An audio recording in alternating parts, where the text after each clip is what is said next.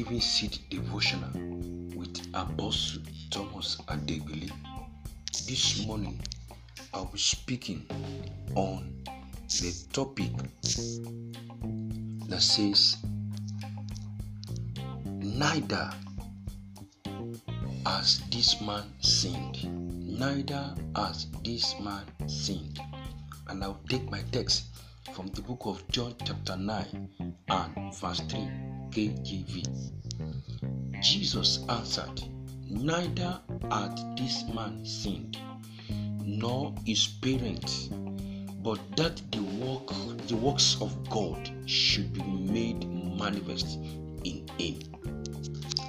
Several people today have this erroneous mindset that once someone is afflicted, is either the person has committed a sin or suffering from a punishment due to his inadequacy. Not all suffering is due to one's sin or not. Jesus replied to his disciples' questions in verse 2 about who sinned, this man or his parent. Instead of responding to his disciples' questions about the cause of this man's blindness, Jesus gave the purpose of his situation. Jesus' concern was not to assign blame nor point out who was sinned. His answer was simply that the man's blindness was not related to neither his sinning or his parent. No specific sin caused this blindness. Jesus rejected the idea that our challenges in health and prosperity is the result of whether we sin or not. The man's blindness was not the result of his sin or his parents' sins.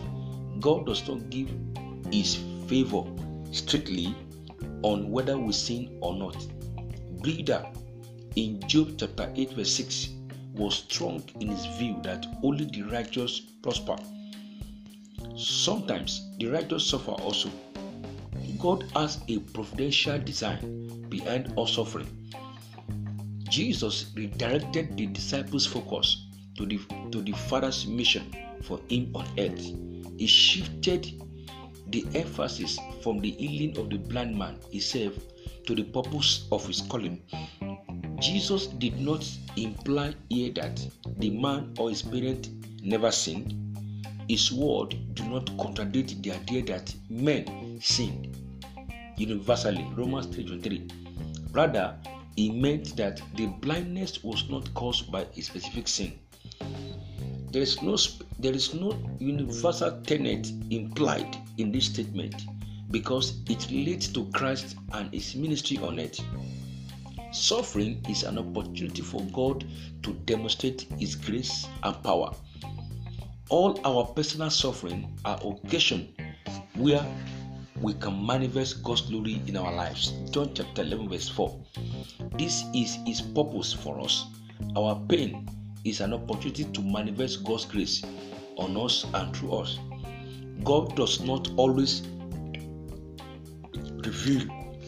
reveal why he does what he does. We can praise him in any circumstances because of his providential care. God never allows anything to happen to us that does not occasion his glory. God created us for his glory and not that we might be a success in life. If we do not understand this point, then we will develop a distortion of God's purpose in our lives. God uses our physical problems to manifest whom he is and the dimensions of his mightiness. God shows his glory through the healing of the blind man.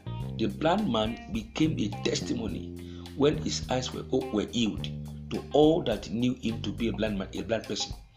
If we hold on to the idea that we must be free from trouble and that we must be comfortable in all situations, then we are not living in a real world. This will lead to resentment and hostility against God and others. The proper attitude is to give thanks in everything. not for everything. 1 Thessalonians 5 verse 18. The perspective will influence others on how to deal with pain in one's life. 2 Corinthians 1 3-11. Beloved, not every ugly situation you are going through is as a result of the sins you committed.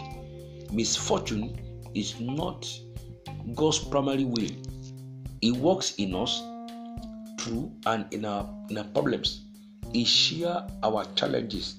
Hebrews 4:14-15. Sin and its consequences is due to rebellion against Him. Suffering is a test of our faith. We do not deny or avoid pain because of this. Not all diseases can be traced to sin. Some sinful behavior can result in sickness. Neither is the degree of sickness is not always related to sinful behavior. Luke 13:2-5. However, all sin is remotely due to the sins of Adam and Eve.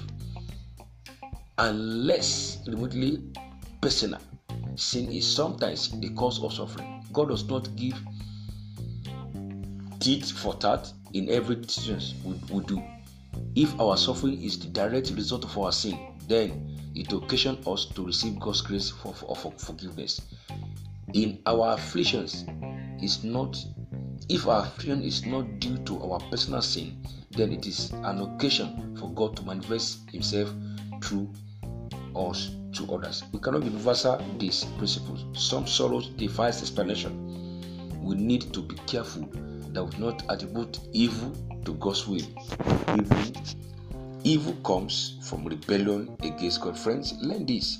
In all, give thanks to God, and does not suffer because we are sinners. Rather, He chastises us and forgives us totally. Psalm 118, 7-8. I pray that our understanding about the love of God towards us will be richer. In Jesus' name, amen. This is Reveal Life Christian Center International, and this is Apostle Thomas Adebile, Reveal Life Christian Center International. God bless you. Amen.